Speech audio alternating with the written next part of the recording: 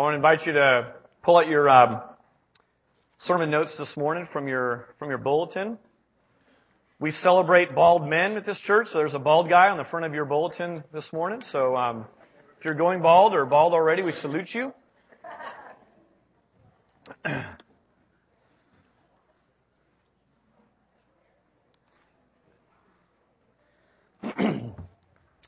Well, we had a new round, kind of a fresh round of community groups get started this last weekend and this last week really, and I'm in one, but kind of co-leading one, sharing with the Burge family who's felt a burden for just people's finances and kind of where people are at with that.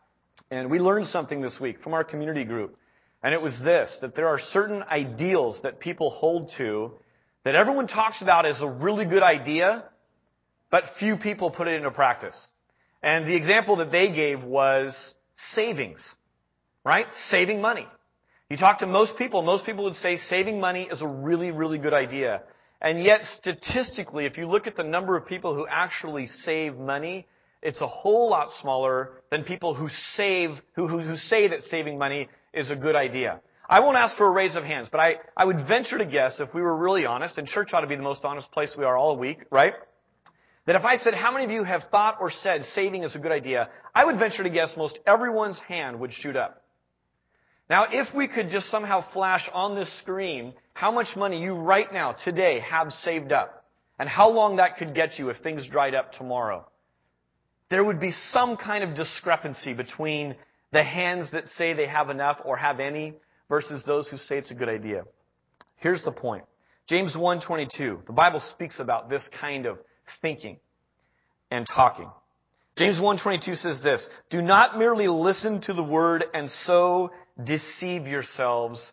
Do what it says." Now, this is not a sermon about money. This is not even a sermon about savings or anything like that. It's actually an encouragement. Here's my encouragement. Last weekend, we had kind of a now boarding campaign for community groups, right? And there was just every opportunity in the world to join and get plugged into a community group. And I just want to say kudos to this congregation. I went away so excited from last Sunday, and so did Greg, kind of the head of our community groups area, if you will, because there were a lot of first-timers that took the plunge into community groups for the very first time. Not only that, there were also some new community group leaders, and that's just super exciting as well for us. Now, if you've been around us for a little while, you may remember or you may understand why I'm bringing some cups up here. One is that you know I enjoy coffee, but that's not really the reason at all. Here's the reason. We have talked at length, and this is where we're at right now in this kind of series. It's this idea at this church that we really believe that discipleship with Christ is easily understood. It's understood by children. And it really can be whittled down into some very simple elements that we look at and talk about. And we've tried to program this church even around some very simple common elements that are super easy to understand words that make sense to most people. These Starbucks cups represent a couple of things.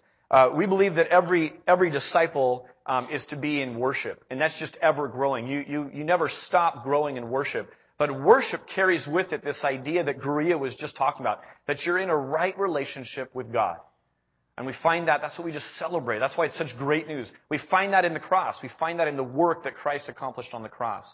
And our program for that is our worship services. It's what we're doing right now. And this is true of American churches. I don't know about worldwide, but this is true in America, is that you will find the largest number of people in a worship service, kind of in this sort of a program. We believe, though, that it's not just me and God. It's not just about me growing deep with God. The Bible calls us, we cannot live biblical Christianity and be solo. We talked about this last week. How many of the one another's can you practice that are mentioned in Scripture? And there's a ton of them. How many of those can you practice by yourself? By definition, zero. Even if you have a split personality, it still doesn't work. You have to have other people around you. The Bible calls us to community. The Bible calls us and challenges us. We call them community groups. Community groups may be a program that passes away in 20 years, 50 years, 100 years, whatever.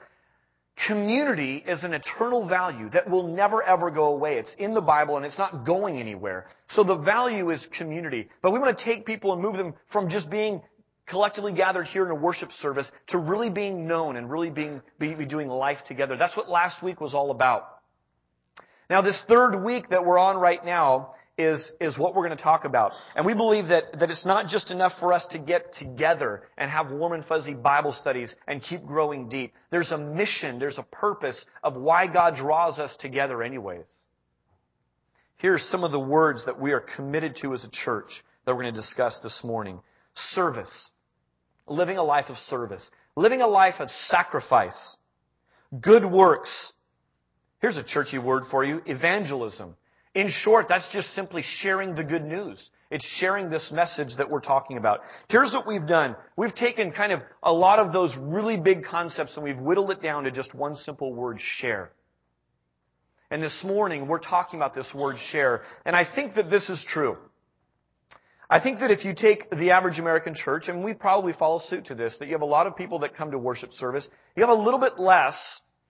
Statistically, it's more like 30% of people in a church are really in some kind of community life group, small group, home group, whatever you might call it. But it breaks the big down into the smaller. And then I think this is true, that as you move around kind of our play button and you get to the word share and sacrifice and giving and evangelism, that the number of people that are in community groups, it actually drops even less.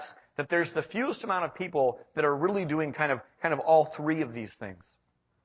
And so this morning, we're going to talk about the word share and what that looks like and how God wants us to do it. I think this is one of those good ideas that we would all give lip service to and say it's a really good thing, but fewer of us put it into practice than speak about it.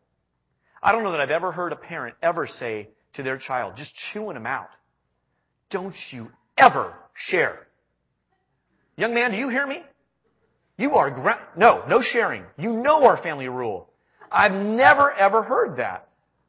In fact, most often, I think it blesses a parent's heart. It's encouraging to them when they share. I've always seen praise given to kids who share. And yet it's one of those things I think that we can do comfortably, but not sacrificially. And we're going to kind of look at that. And we're going to kind of let the Bible expose our own hearts to this and see kind of where we are at with these things. This tall cup right here is a part of the normal Christian life. Here's the point. You can't be a Christian according to the Bible and say, man, I've got it wired. Me and God are totally good. Not only do I attend faithfully, I lead a community group and I provide cookies twice a month. Here's what God would say. That is fantastic. Take the next step. So what we look at sometimes, we look at this as super Christian. We'll go, that's someone who's walked with the Lord a long time. That's someone who's on the mission field. They've had training at college for this. Wrong. This is the normal Christian life. This is biblical Christianity. We talked about this. You remove any one of these, it gets really, really weird. You do any one of these in isolation, it's totally not biblical Christianity. They require all three working in conjunction. The Father's heart to share is as old as time. Think about this. If you were to just go read the laws, okay, this is where most people in their Bible reading program for the year get really, really bogged down, right? You start reading parts of the Old Testament, you're like, didn't I just read this? Oh, that was a different sacrifice, and all these rules and regulations and things. And you're like, God, how does this help me with the guy in the cubicle next to me and his questions about origins or whatever? And you just get bogged down with it. But here's one of the big themes I want you to think about.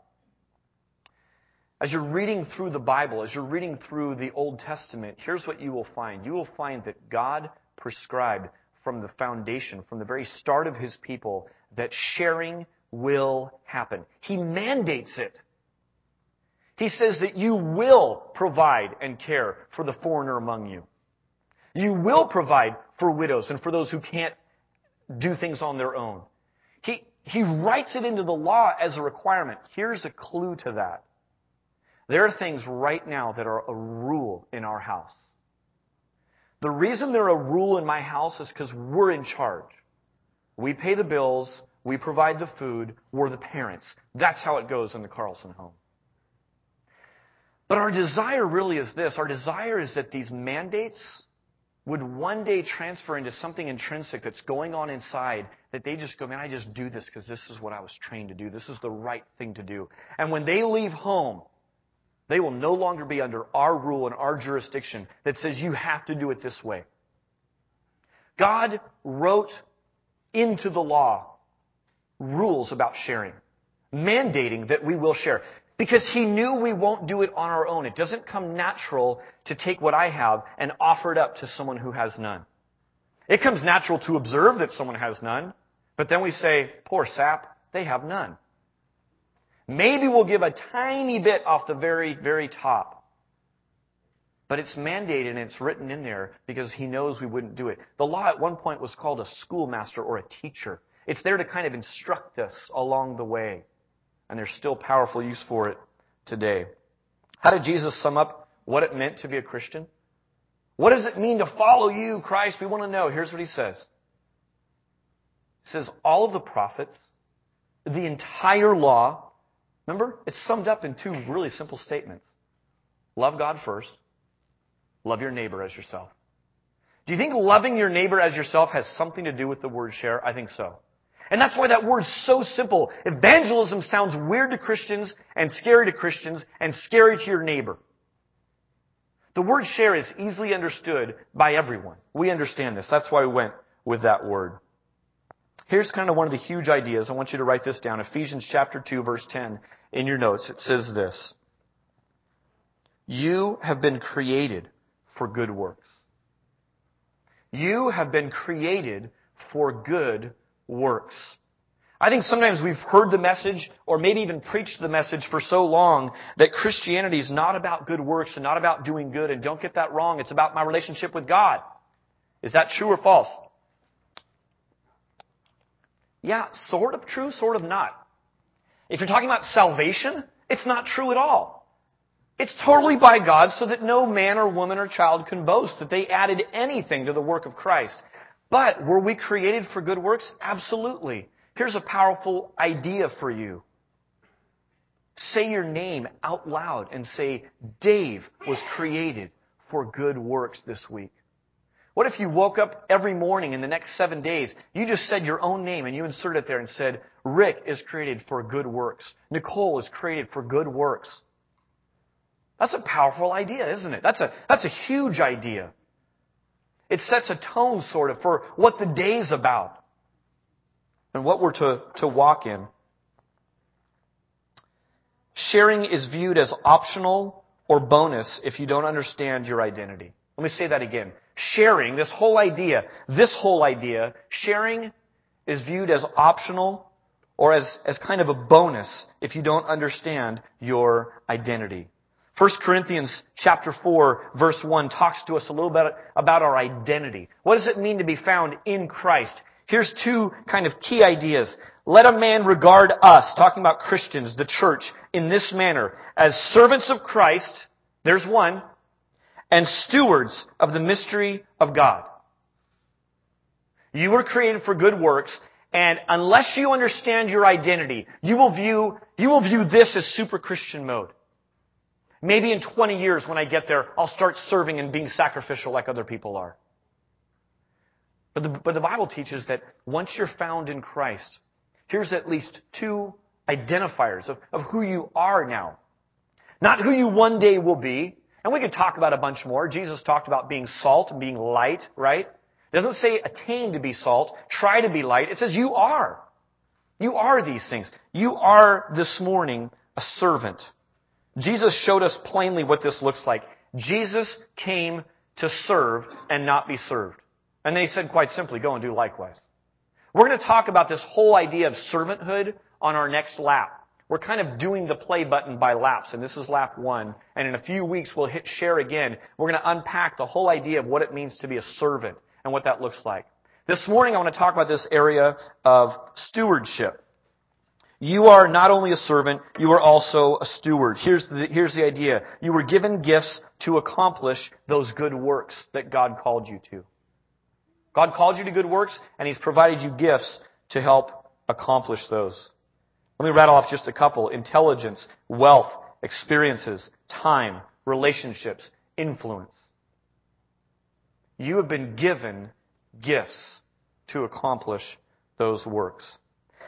Now, steward is a little bit of a, I don't know, maybe an older word, or we don't think about it a whole bunch, but here's just kind of a snapshot picture of what I tend to think of when I think of the word steward.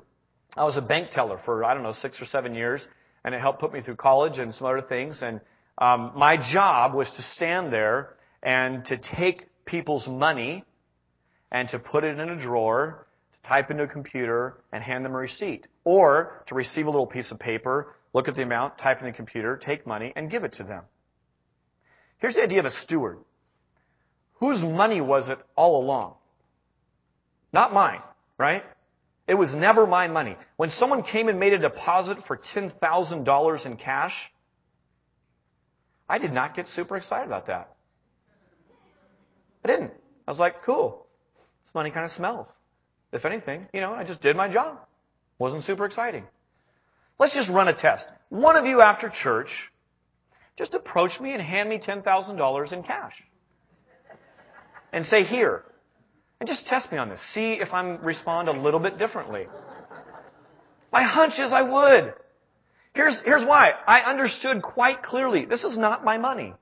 I'm a steward of this money. You're going to hand me this money. I'm going to put it in the till. The bank doesn't really even own the money. It's still their money.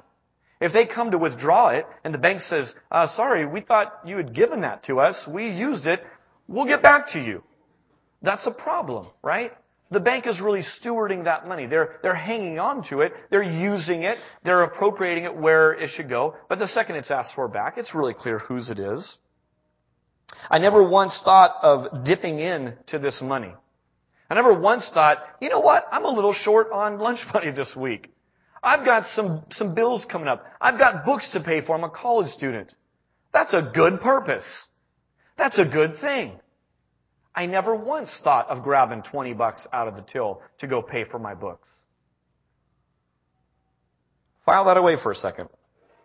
Handling well what God gives us is a primary way that God is honored. Handling well all these good gifts, which James talks about saying every single good gift comes down from the Father above. So that means I'm standing upright today. I've got 10 fingers that move and eyes that blink involuntarily and a heart that's pumping pretty good right now. That's all a gift. I didn't make myself do this. I'm really dependent on God to be standing here. I may not make it through this message this morning. But what I have right now is a gift. And everything that's been given to me, one of the main ways I can praise God isn't by being perfectly, tonally, vocally excellent with my singing, or that my guitar playing is just right on spot, or that my speaking is so eloquent that it just gives Him honor and praise. Rather, it's to say, God, these gifts that You've given to me, I want to honor You well by managing them well, by stewarding them really, really well. And lest any of you were unclear, I am not talking about money. So many times I think we hear stewardship and we go, well, God's just not blessed me to be rich, so that doesn't apply to me. There is intelligence and drive and aspiration and emotional sensitivity and creativity and things in this room that, if we could see who we are and who God created us to be, it would blow the roof off. Those are gifts. How are we managing them? How are we using them for the kingdom? So what are we to steward? That's kind of the next question here. Psalm 139 is a great song. And if you haven't read it, go home and read Psalm 139 sometime this week. Psalm 139 is in agreement with Ephesians 2:10. That we are uniquely made and uniquely created and not an accident. Here's the first thing that we're to steward. We're to steward ourselves. The idea is that you and I were designed on purpose. It's not fate, chance, luck, or coincidence. God thought of you and wants you alive. Now, to some in this room, you go, duh, thanks for stating the obvious. There's others in this room, though, that at one time in their life or this morning, they go, man, if that's really true, I'm going to cling to that with all that I am. Because I sure don't feel that this morning. My life hasn't borne out in such a way that I really know that deeply in my soul. Man, my heart goes out to you. I think that's one of the huge ideas God would want to impress upon all of His creation. I created you on purpose. I want you alive.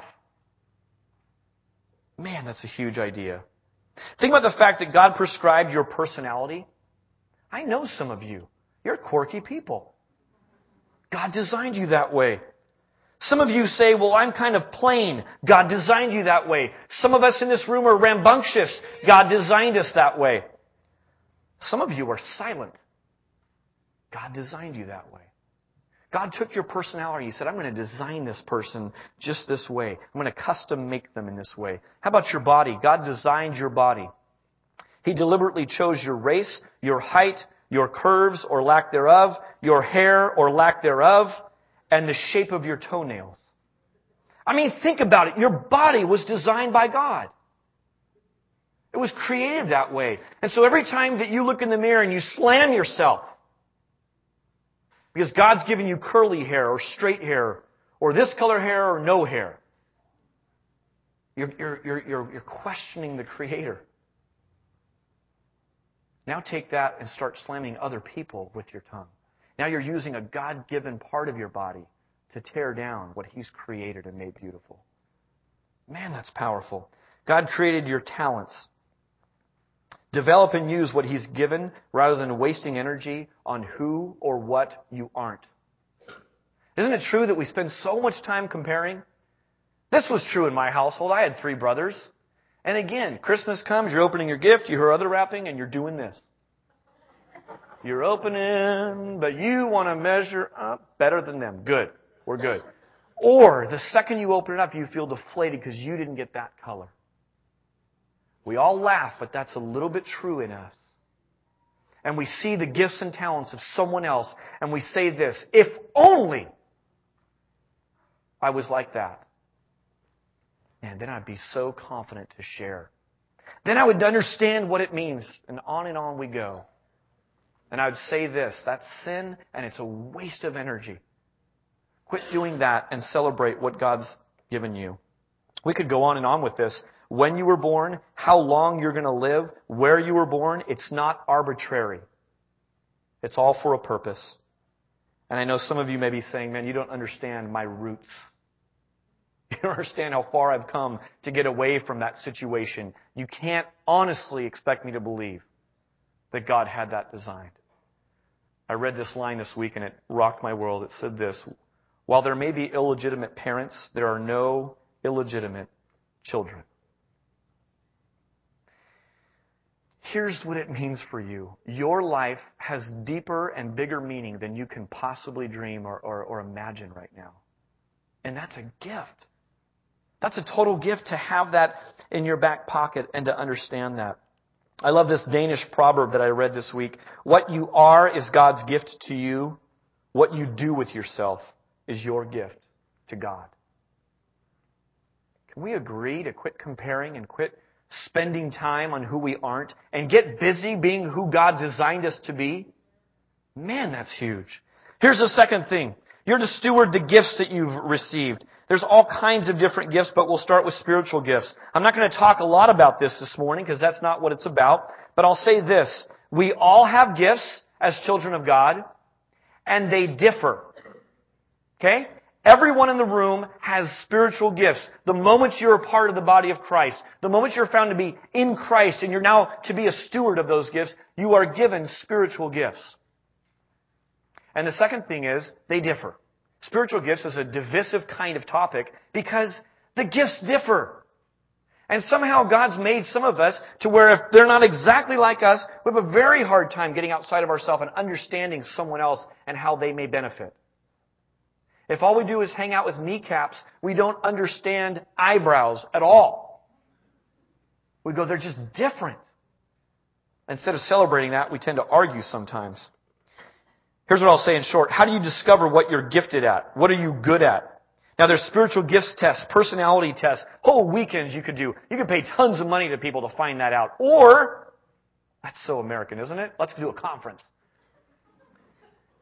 Or, you could experiment. Here's what I mean by that. Go get involved in a ministry.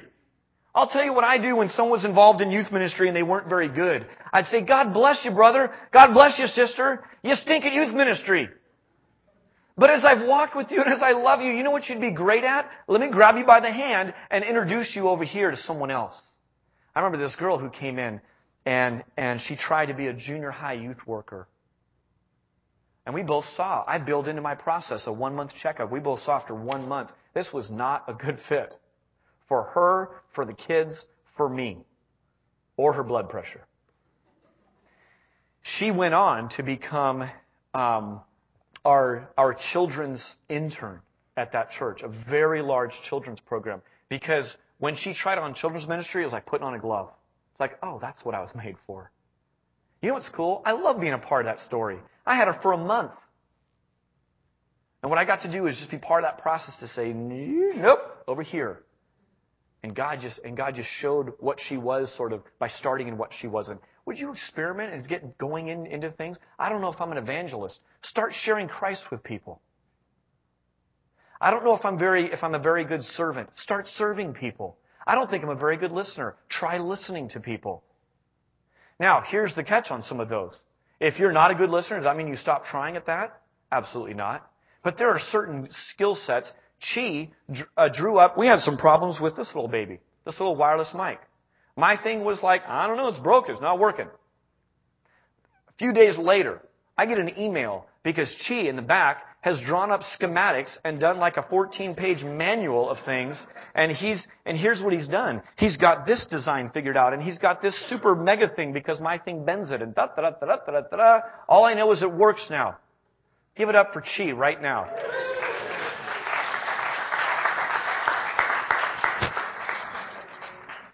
You know what you don't want? You don't want me back there trying to do Chi's job. It'd just be a mess. I'll just talk louder because it wouldn't work, right? But there's certain people that have just been gifted in certain ways. And it's just an amazing thing when you see this all kind of come together and just fit. Not only does God want you to use the gifts He's given you to honor Him, He also longs for us to give. And the way Jesus gave was radically and sacrificially. What Jesus honored was sacrificial kinds of giving. So here's the other thing. I could word this a lot of different ways, but spiritual and physical are just kind of two big lump categories that we can go with.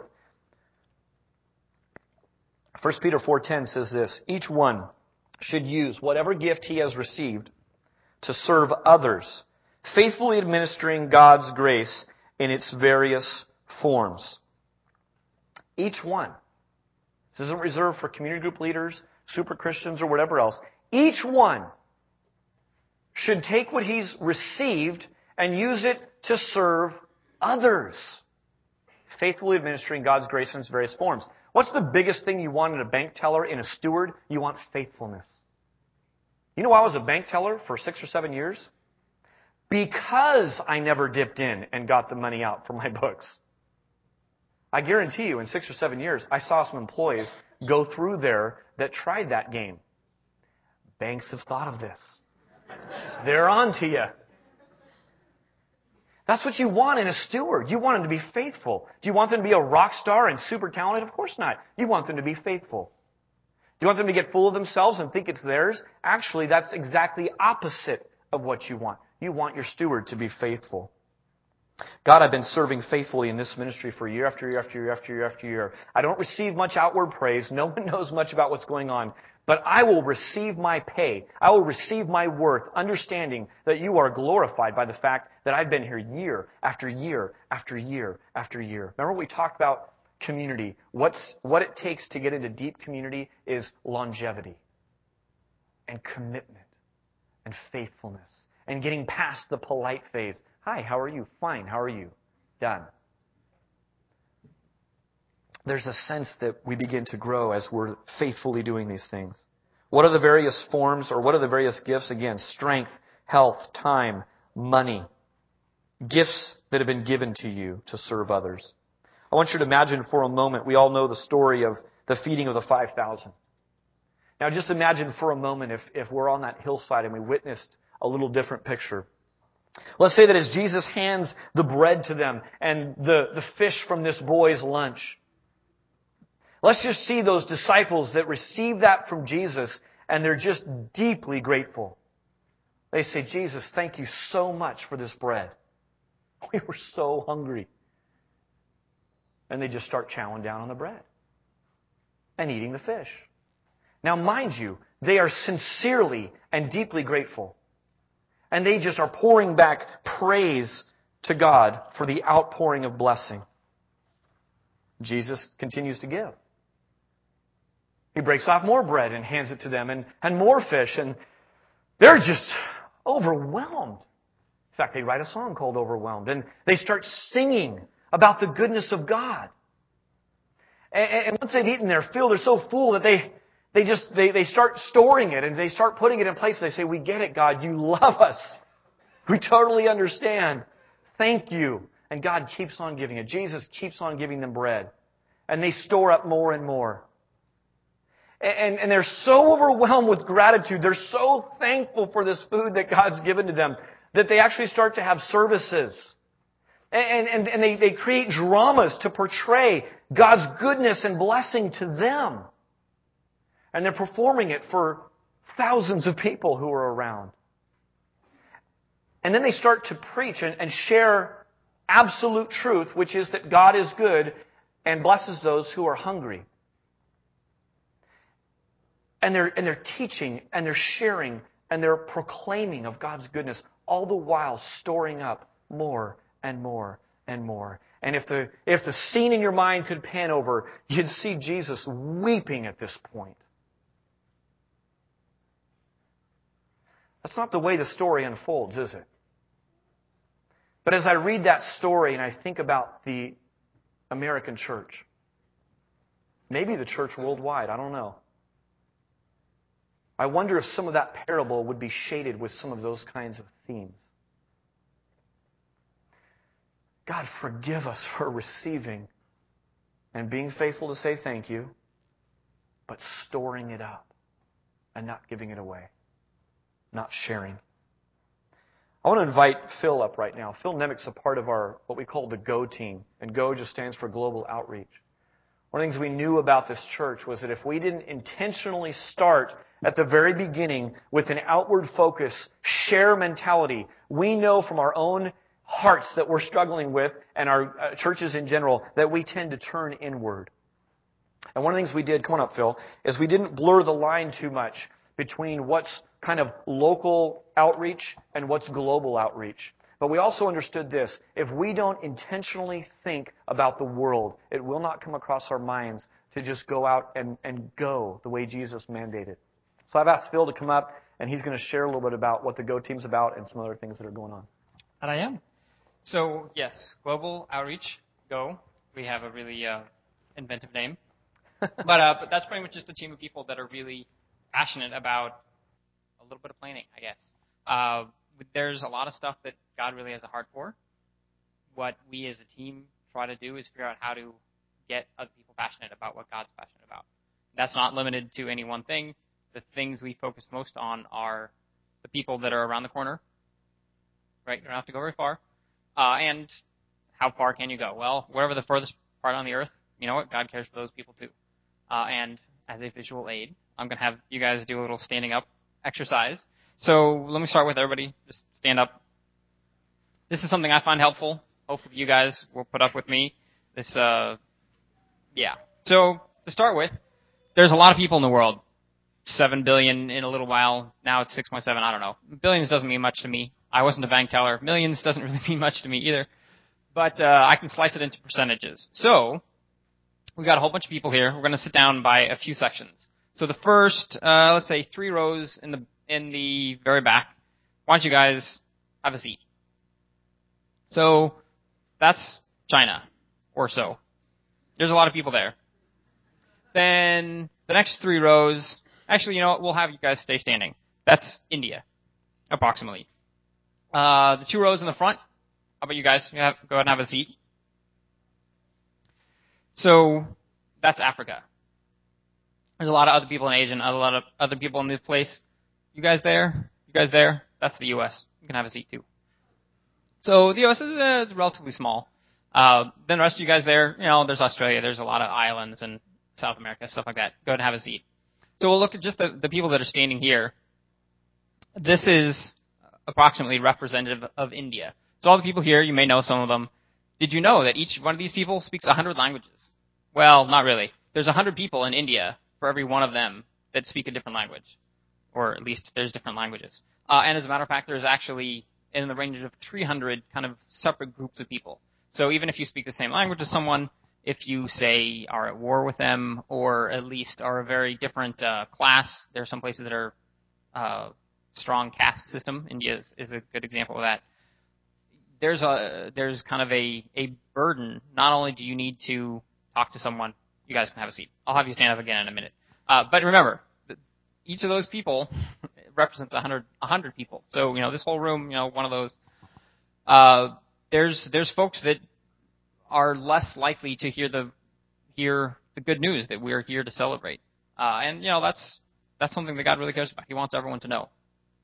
So, what's happening? Well, as a matter of fact, there's some good news. There have been a lot of people over the years, say since about Jesus' time, that have shared the good news of what Jesus said. Even before that, Dave talked about what are all the laws there for. They're there to help point us to God, to share. Well, people are sharing. So everybody can stand up again. If you speak a different language from someone, it makes it harder to share good news. If you aren't willing to talk to each other about anything else, probably not so much. So this time, you guys, just this whole side, go ahead and have a seat.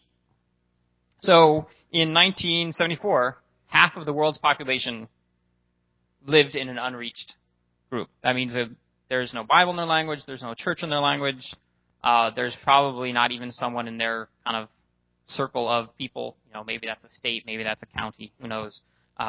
Maybe it's a level of economic status, right? If you're really poor, you're maybe less likely to listen to someone who's really rich that lives down the street.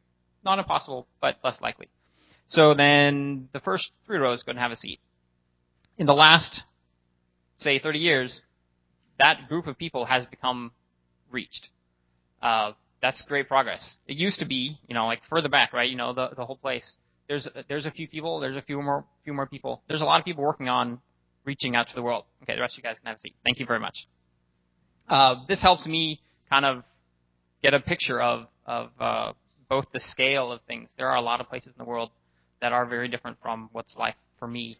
As it turns out, there's a lot of people in the world that don't speak the same language as me. I don't speak 100 languages. We're close. But the Go team, there's a group of people that think about kind of strategy, a little longer-term focus. If that sounds interesting to you, you should come talk to us. But you know what? If that doesn't sound interesting to you, if that actually sounds maybe scary to you, that's okay. That's not what God's told you to do. But what has God told you to do, that's what we want to help out with. So different ways to help. There are people both within this area, close by. The really, really close stuff, you'd like to hear, in the congregation, those are needs to be met. That's the community stuff we talked about last week. That's really important. There's some needs around, say, in the area, in the county, that maybe financial, maybe somebody needs their lawn mowed, maybe somebody needs their car fixed, and maybe somebody needs a ride to the doctor. There's this great organization we as a church are involved with and help financially called Love Inc. That's a way to show God's love to people around. You don't have to go far. You don't have to go often. Maybe you only help somebody once a year. That's still stepping up, which we appreciate. There's also some activities that we've been involved with as a church in the past. There's little flyers around. We'll talk about these later, but Christmas time, there's some boxes for kids in other countries. That's something that our kids really get into. We've got a little more info on that if you need. Collecting warm clothes and blankets for the homeless. You don't have to go far to find somebody that needs a blanket when it's cold. If connecting with someone in the form of Christmas presents, like, hey, I can buy a goat, or we can chip in and buy a goat for a village, that provides food, that provides potential income, stuff like that. It's kind of fun. Our kids get into that too. There's a lot of resources like that available. If there's the kind of thing that speaks to you is helping care for other people, you know what? There are people around the world and around the U.S. called missionaries, pastors, things like that. How can we care for them? There's a whole set of people that need to be cared for that are serving, and sometimes it's a little frustrating or a little lonely when you're far away from home, speaking maybe most of your time to people that aren't the language you grew up in. You might miss some of the folks back home occasionally. A little note, a little card, a little box can do wonders. So if that's the kind of thing that touches your heart, we'd like to help you do that. If going to somewhere far away is something that really appeals to you, how can we help? We've done quite a few trips to Mexico in the past. That is likely to continue. If that sounds exciting, building houses, that's actually something that's pretty doable. Hanging out with kids, maybe that's what you like to do. We can help you with that too. There's also Love Inc. I mentioned. Most of the churches in the area have a Love Inc. rep. That's someone from the church who helps connect needs of Love Inc. clients with availability of the church. That's a great way to get connected, to say, you know what, I know just who can help you fix that car. Let me give them a call. In 4 weeks, as Dave mentioned, we're kind of circling through this. We will talk about this some more and give even more opportunities for you to get involved. Why? Well, yeah, God says this is something we should do. But as a bonus, we're kind of wired to serve. It may not feel like it at times. Maybe that's because it's got to get over a little bump before it's something you're comfortable doing. Sometimes you're not quite doing the right thing. Try it out. Sometimes it's a few trials before you get what you want. But it is a blessing that we feel everyone gets to participate in sharing the good news. That's a great job, and God has allowed us to be part of that. Maybe it's financial, maybe it's praying, maybe it's sending, maybe it's helping teach people, maybe it's going and learning what it's like, that kind of stuff. So there's a few people on the Go team. I'd like the Go team just stand up now. It's a fewer set of folks. I'm going to be standing around at the end, in the back, in corners, whatever. If this is at all of interest to you, come by. That only signs you up for talking. You can give you a call during the week, things like that. If you're interested in just picking up one of these little flyers, this has got some info, and we'll put some more on the back of things you can do, like Samaritan's Purse, the little gift card. Hey, we bought this for you. Yeah, have a seat. We bought this for you instead of a Christmas gift that you'll throw away because it's the wrong color. Maybe the goat's the right color. Things like that. Come talk to us. If you got questions, please ask. Dave?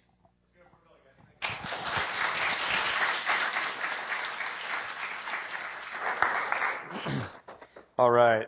In the midst of that, children, welcome. We brought you back for a short thing. We have a little surprise, so we want you guys to be in here for that. Everyone loves surprises, even kids. One of the things about Neighborhood Bible Church that we've tried to be really passionate about is this: rather than perpetuate the idea that a few leaders are going to come up with and hear from God on every last nuanced topic about how God's moving in this community. How can we, as leaders, as shepherds, how can we foster a community that says we really are what the Bible terms the priesthood of all believers? That we really are all in direct contact with God, and that we've been given the gift of the Holy Spirit, and that God might raise up someone in this room for a mission, for a work, for a ministry that I wouldn't dream up in a million years. So, it's always exciting when God begins to move in that. It's a little scary sometimes, because guess what? The other way, the leaders get to control it and say, these are the ministries we'll do, and we said it, doggone it. And I'm not harping on that kind of leadership. I'm just saying God's been challenging us and calling us to say, let's let things come up from kind of the grassroots. I was approached a little while ago, over a month ago now, about from a person in our congregation that felt God calling them to do something and wanted to get some input on it. And what I loved about it is, as I was discussing this idea with this person, it sounded harebrained and ludicrous, and those are the kinds I love. They get me excited about things. And what kept popping in my mind was this: This idea from Hebrews 10, let me just read it for you. It says, consider how we may spur one another on toward love and good deeds. Remember what we've been talking about? Love God, love other people, and share good deeds. How can we spur one another on to love and good deeds? And as this person was sharing this idea, I'm just letting it kind of roll through my brain, and I thought, man, this is really, really cool. As I read this verse again that I had read earlier from 1 Peter chapter 4, verse 10, sometimes I think what happens is we get this idea in our minds. What can I do? What can I do? 1 Peter 4:10 says this, let each one should use whatever gift he has received to serve others, faithfully administering God's grace in its various forms.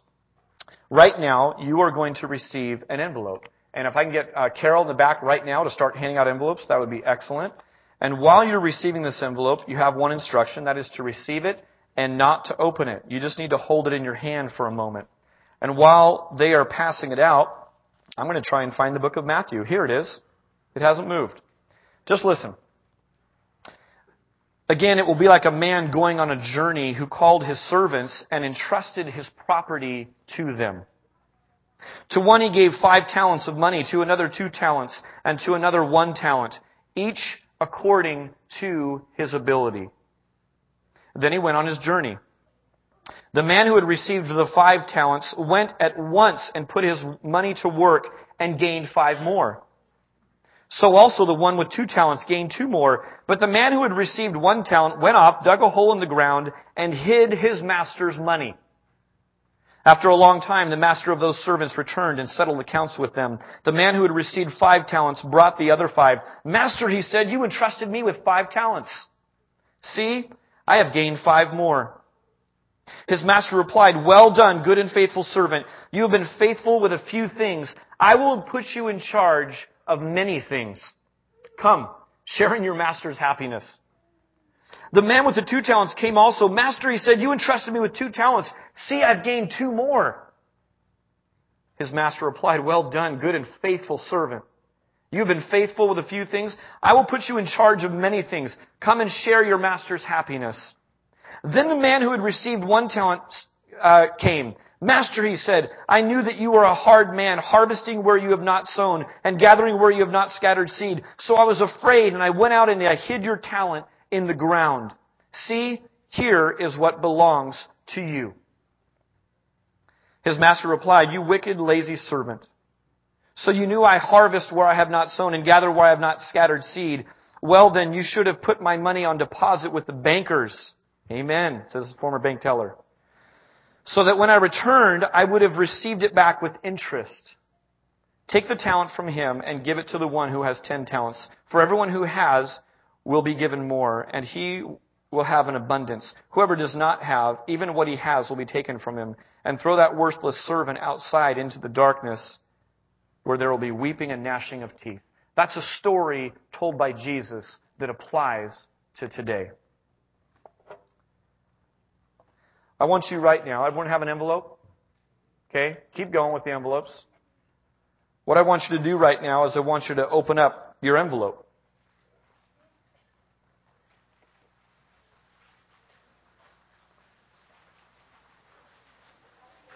What we've been talking about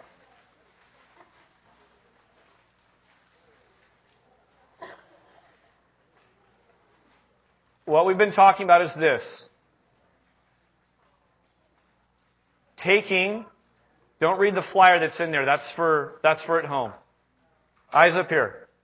Taking what God has given to us. God-given gifts to perpetuate, to create God-directed praise. That's what we're talking about this morning. And if the question came across your mind, what can I do?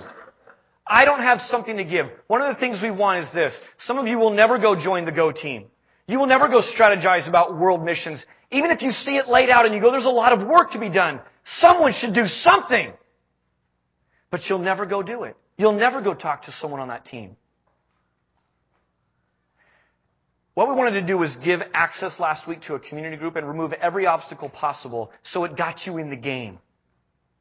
When this idea came from this person in our body that said, wouldn't this get people in the game of sharing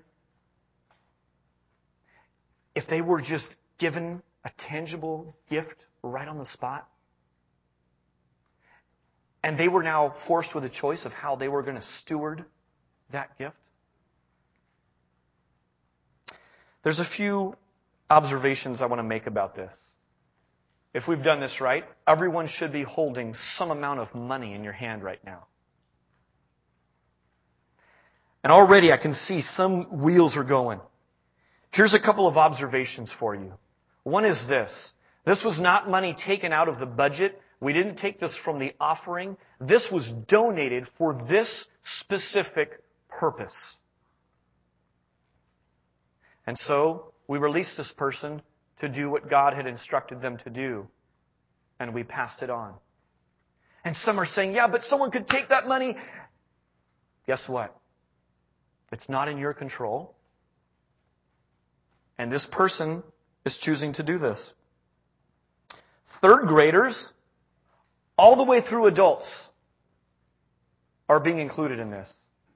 Because we absolutely believe that children are created in God's image. And we absolutely believe that children will creatively participate this in a really good way. Here's another observation. If you were to start to compare, you'd realize that some of you have one amount, others of you have a different amount. How many of you had any say in the amount that you were given? None of you. Ha! That's how it is with God. He just parcels it out. And we might look at it and say, I'm way more trustworthy than that person. Too bad. You're not in charge of it. All you can do is just receive the gift and be faithful with what you have been given. Now, there are some hard and fast rules to this game that you have now been forced into playing. Okay? Here's the rules, very quickly. You cannot give this back to the church. That's a rule. We're going to pray for and receive an offering in about one song. You are not allowed to take the money and put it back in the offering. That's a hard and fast rule. Here's the second rule. You cannot use this money to serve yourself or your immediate family. In the spirit of this verse that says, take what God's given to you and serve others. This isn't a government debt reduction program. This isn't Taco Bell fund. This is certainly not Starbucks fund, right? So you can't serve yourself or your immediate family. So we already thought ahead. You can't go to your brother and say, hey, I'll give you mine if you give me yours. That's immediate family. You can't do that. Here's a third rule. These are hard and fast rules. It must be Christ-honoring. Now, that's a weird rule because how do we monitor that? By the way, there will be no judges in this game except God. Mark 9 seems to indicate that even a cup of cold water and handing out a cup of cold water in the name of Jesus is Christ-honoring. So what I don't mean by this is that as you think up and dream up how you're going to use this money to bless someone, that you need to preach a sermon. But I do know that we can walk out of this door and surmise what is Christ-honoring and what isn't. There are certain things I could take my money on a daily basis and give to, and it wouldn't be furthering the kingdom. I wouldn't be helping usher in God's kingdom in any way, shape, or form. That's not Christ-honoring. In some way, shape, or form, we want you to use this in a Christ-honoring way. Perhaps with most of us, it will be with our lips in some small way. Here's some guidelines. These are not required, but they're strongly suggested. We clear on that? Not required, but strongly suggested. Here they are. One is that we would love to have you report back what happened. Just a simple email. In fact, what I think we'll do on our website is anonymously, we're not going to hear back who wrote it, but we're just going to anonymously start to post some of the things that God did in the giver and in the receiver. And my hunch is that God's given us some creative and thoughtful abilities that we're going to hear some amazing stories back about how our neighborhood was blessed through this. So we would love for you to take a little bit of time and just jot a quick email back. Say, here's what happened. Here's how God used this. Here's the second guideline. No cash. It'd be fairly easy to take this and hand the cash right away to someone, right? Not a requirement, so you can do that, but we'd strongly encourage you to think a little bit more outside the box than that. It's true, actually, that one of the easiest things we can do is to hand a bill to someone. We sing this song, God of Justice, and it says, I will stand beside the broken. You know what God's forced me to do? He's forced me because of my relatively meager pocketbook to sit with someone begging for money and engage with them in conversation and friendship and looking in the eye rather than hand them a 20. You know what would be easier? Handing them the 20 and walking right in and getting on with it. And maybe even take the cash, dream a little. Here's the third one, guideline. Be Spirit-led. And here's my only instruction with that. God is not a copier. God is a creator.